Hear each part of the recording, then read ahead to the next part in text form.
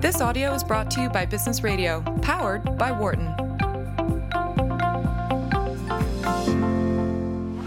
You're listening to a Business Radio special focusing on Black Friday. Here again are Barbara Kahn and Dave Reebstein.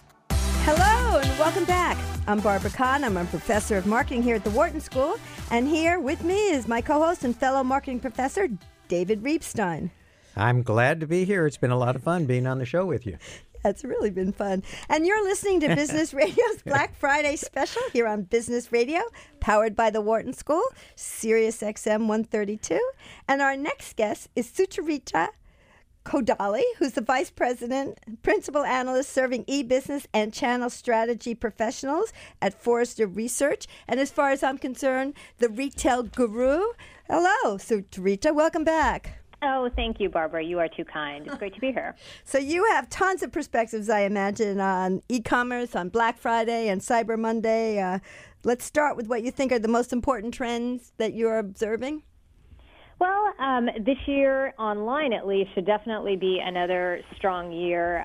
Cyber Monday has been the single biggest online shopping day of the year in the United States. We have to recall that in China. How does it compare to that? Singles Day? It can't be anywhere close. Can't be anywhere close. That was over $30 billion. Exactly, nowhere close. So Cyber Monday will be a few $1 billion, which is nothing shabby, but it's definitely not near the $30 billion that Singles Day was. But for the U.S. and for e-commerce retailers, it's a huge day, and it's been a big day probably for about 7 or 8 years now.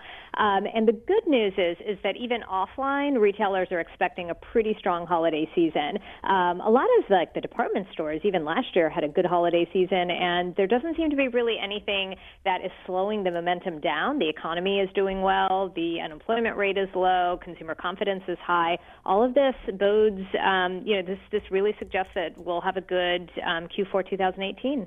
Well, we were just talking to Mall of America and Best Buy and Kohl's, really big retailers who are gearing up, and they seem to be very bullish on the physical store and really thought that they would not see any diminishing or lessening of the traffic coming into the physical store. Do you think they're right? I think that this year, I expect that it should be pretty good. I don't know that we're going to see significant growth, but this is one of those years that I think that we won't see a decline. And in the world of retail, not seeing a decline in the physical stores is a new way of winning. Right. Yeah. So, how much of total sales? Give us some sense of total sales that happen for a retailer. How much of it happened in that holiday season shopping, sort of between November 1st and January 1st? What's the total percent of sales that happened during that period? It is not uncommon for retailers to see 30% of their sales to happen in those 2 months. So that's, of course, a disproportionate amount. But it is also important to call out there are some highly seasonal retailers that can see up to 50% of their sales coming during that time frame. Those could be toy retailers or others that may have just really, really seasonal proclivities, like their Christmas tree stores or holiday decor stores. Yeah. Or the Halloween store, I'm sure, has some seasonal sales. You mentioned toys. With Toys R Us going out, Amazon sending out a catalog for toys. How important is toys, either as a traffic driver or overall sales to this whole season? It's interesting. I think that historically it's always been, it's more, I think, of a cultural thing because we associate Christmas with children and buying gifts for children, and because of that, toys are very, very highly associated with the holiday shopping season. But when you look at the categories, toys actually aren't in the top 3. It's like clothing, really? You have consumer electronics, you'll have, I guess you'd have things like video games, which maybe some people could consider toys, but they're mobile phones. There are other types of products that tend to be more popular during the holiday season than toys. The toy industry is relatively small compared to the overall consumer spend. So I think that it's more the signal that it sends that that we are a destination for the holidays. And what I see is Amazon has just announced, you don't even have to be a Prime member to get free shipping. And so I'm wondering if that's going to cut even more into the retail stores, because you're going to get free shipping, for everybody that buys on Amazon. Do you think that's going to have much of an impact? Well, and it's interesting that you say that, Dave, because Target also offered free shipping, no threshold for its holiday transactions as well. So I think that we're having a bit of, an arms race of companies, desperate to get the shopper's online dollar. But I think that what you end up with is two fundamentally different segments of customers. You have the online shopper and you have the offline shopper. And the consumer who's shopping online really is about convenience and about selection, and that is a shopper that chooses the e-commerce channel because they prefer that e-commerce channel. I mean, and usually this is a shopper that's been shopping online for some time, and they're going to benefit because they have this no threshold shopping, so they'll be able to purchase more for less. And this is not a consumer that I think would have opted to shop online anyway, or shop in physical stores. Whereas the physical store shopper is more somebody who wants the experience, and they enjoy going to the store and seeing, kids lining up for photos with Santa, and seeing, the tinsel on the Christmas trees in the shopping mall. And that's just a different type of shopper who's looking for a different experience.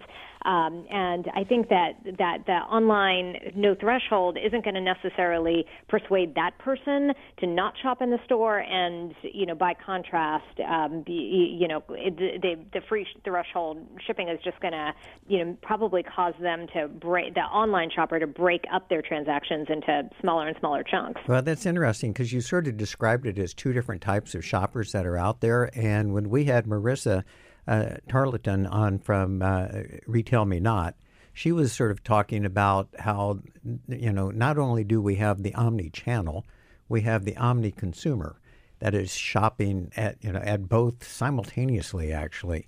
Are you not seeing that? Because I hear you describe these as two different populations.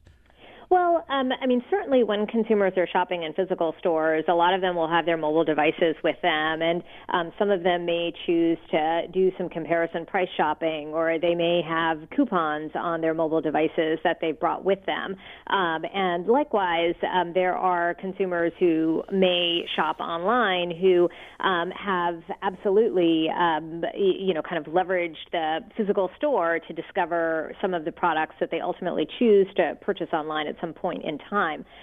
So there's no question there's that fluidity. But I think what I'm describing is more ultimately there's only one place that you choose to purchase any given transaction, and there are reasons that are very specific to why a consumer may choose to ultimately purchase transactions in a physical store versus online. So we're seeing a lot of these people that are trying to compete with Amazon go into more and more different categories. So, for example, Walmart, always had grocery, but now they're going into groceries, as you know, historically a low margin category, and they're going into some other higher margins so that when you go to Walmart, you just buy everything there. And certainly Amazon's been the everything store. Earlier, we heard Best Buy was starting to sell way more categories than just electronics. So do you think, have you seen a trend that people are going like to Kohl's for all their shopping, or to Amazon for the shopping, or Walmart, rather than to the malls?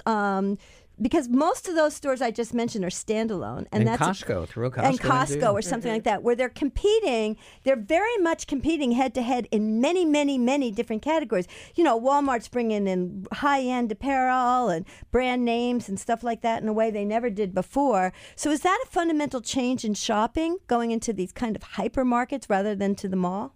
Yeah, and it's interesting because probably the three retailers that have gained the most share in the last couple of decades have been Amazon, Walmart, and Costco, and they have just gradually expanded the tentacles of their reach to more categories and kind of more types of things that they've all sold. And there's no question that it's come at the expense of other stores because retail has been growing slower than then those individual retailers have grown. So they've absolutely cannibalized others.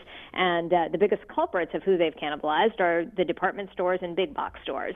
Now, Best Buy has been pretty strong, and they've had their ups and downs. They seem to be doing okay at this moment in time, and they've also had some kind of wind behind them, as some of their competitors have gone out of business.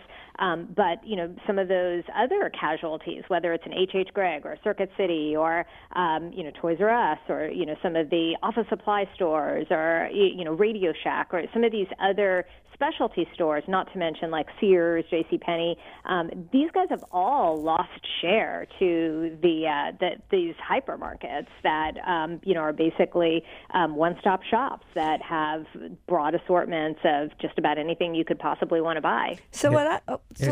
It's part of what it is that drove Toys R Us out of business. Yeah. Too. Let me just, what you're saying, I just want to finish this thought because I was thinking it when she was talking about Mall of America, that you are seeing if you want to do efficient shopping, then Walmart or Amazon, that's pretty efficient. But if you want to have fun, you might go to Mall of America and go see that elf hologram or go to augmented reality or go to the malls where there's more restaurants and theaters and stuff like that. So I think you're seeing, I wonder if you think this, that you're seeing like some people go to physical stores not just to purchase, but really because they want an entertainment experience as well as to touch and feel. But then if they want efficiency, they either like you were saying, there's shoppers who only shop online, or maybe there's people who just go to Walmart or Costco and just get it over with right away. Do you see that kind of segmentation or bifurcation in the market? Yeah, there is no question, especially for the malls. They are definitely becoming more experiential destinations. The truth is that something like only 20% of the of all the malls in the U.S., they generate something like 3/4 of mall sales. So, and those are often, they're the great malls. There are malls like, the Grove in Southern California or Short Hills Mall in New Jersey. They're just great destinations that attract consumers because they're fun places to go. They're free, right? I mean, you can walk around. I mean, you can pay for stuff, but you can walk around. It's not like like Disneyland where you have to pay $300 to just even enter the place. Yeah, the Mall of America woman told us 70% retail, 30% entertainment. She said something like that. Yeah. Right. Yeah. So I think that's absolutely the case with the malls. Now, interestingly, I mean, the one sector where I would say the store is arguably more efficient is probably the grocery sector because grocery stores are so ubiquitous, and there are a lot of consumers that just want things immediately from their grocery store versus waiting even a few hours for same-day delivery of grocery orders. But that's the one category that's the exception. But you even see in grocery, more restaurants like Whole Foods, they have more restaurants there, or Italy, that kind of notion that there's some experience going on even in the grocery store, which you would think would be the most functional purchase of all. Yeah. And what you raised, Barbara, is a good point about the restaurant industry, because that is one sector within retail spend which has just had runaway growth in the last, say, 30 years. Well, I'm sure I'm doing it myself. I eat out 3 meals a day. You and me both. I do 4. Okay, so but so that really is a lot of growth. A lot of people are following suit, and they're all eating out. But that's one category that we're not seeing the whole holiday season bump. It's not like people eat out that much more during the holidays, right? And so, and we don't have Black Friday that applies to the restaurants. That's happening. What I'm real curious about is both of you have been talking about fun and entertainment that's at the malls, and that's part of the reason people go there. Is there as much of that during the Black Friday? Because it sort of is like there's a cluster of people, and some people it's a survival. It's not fun. Well, there have been some demographic studies on the Black Friday Deal Buster shopper, and it is a different demographic than your average shopper. It tends to be a shopper that is extremely value conscious, often is lower income. They are a consumer that fundamentally, I think, values money more than time, and is a consumer that just finds sport in waking up at 3 a.m. and, getting bundled up up and waiting outside their favorite store for several hours to try to get their hands on whatever the deal is at that store that day. And there's bragging rights with that too. Hey, guess what? I got this. Yeah, this TV transaction for. Yeah. utility. Yeah, exactly. Yeah. Right. Now, the one thing that's interesting, though, is that a lot of e-commerce, this is what's a lot of the e-com divisions of these retailers have essentially cannibalized their Black Friday store sales because they basically offer a lot of the same offers earlier. So for those consumers who just want the deal, you can often just shop online, sometimes on Thanksgiving Day, and get the same deals and avoid what's the idea there, just to beat out the competition? The idea, is I think this goes to some of the dysfunctional siloed org structures of a lot of these organizations, and it's usually that e-com is incented to grow its own sales, and because they have access to the sales, they're going to launch it earlier so they can drive their comps up. To the Dave's point about it being sport, I remember the time that people were getting hurt I think it was at Walmart or something, when they were trampling each other. You say the time, I think that's every year on Black Friday, right? There's somebody who's getting hurt. There's security, there's training to figure out how to deal with people who are just too into the deal. Right. I think this year Walmart's having tea parties, though. So that may hopefully try to make it a little more civil. Yeah, that's a good idea. Yeah, value the cups because they're not going to go very long. So I want to go back to where you started this conversation, where you mentioned Alibaba and what it is they've done. How soon is it before Alibaba enters the fray here, and we start seeing Alibaba doing Black Friday in the United States? Well, they've tried. They had an experience at I think it was 121 Main a few years ago. They've made a few investments here and there. I think that Alibaba has. It seems to me that they've decided they have their hands full with even just continuing to grow in the Chinese e-commerce market. The most of their effort globally for cross-border has been with solutions like AliExpress, which are basically bringing Chinese sellers to other markets.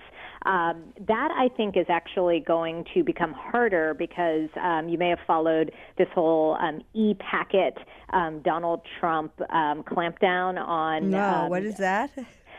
So it's basically the United Nations has I think it's called the Universal Postal Union, where there were just basically deals that different countries had for cross-border commerce to enable them to ship packages to other countries to encourage basically the economies of some of these developing countries.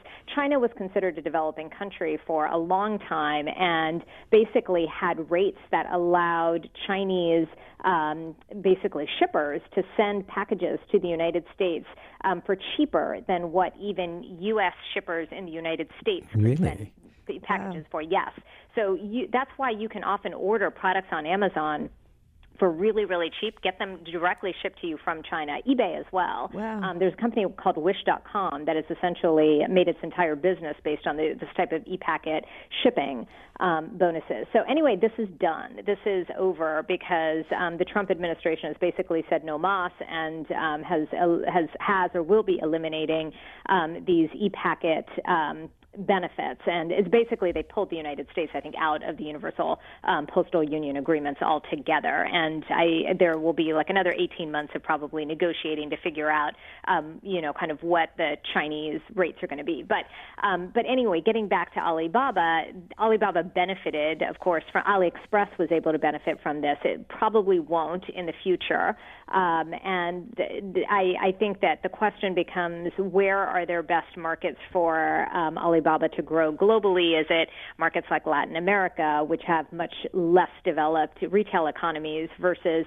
the United States, which has a really mature retail economy and doesn't really tolerate a lot of subpar product, which is unfortunately a lot of what you see coming out of the Chinese market. So we understand you wrote a new book called Toys R Bust, Lessons from the Collapse. So what's the thesis of that book?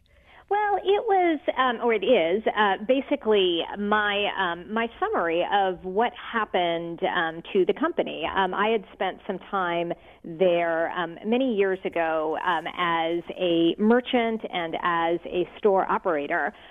So combined my memoir account of it and what I experienced on the ground floor of kind of working in a physical store, working in the merchandising organization, and how a number of the things that I saw happen actually were likely factors that led to the ultimate demise of the company. Oh, that sounds like a very interesting book. Does. So it's called Toys R Bust, Lessons from the Collapse of a Retail Icon.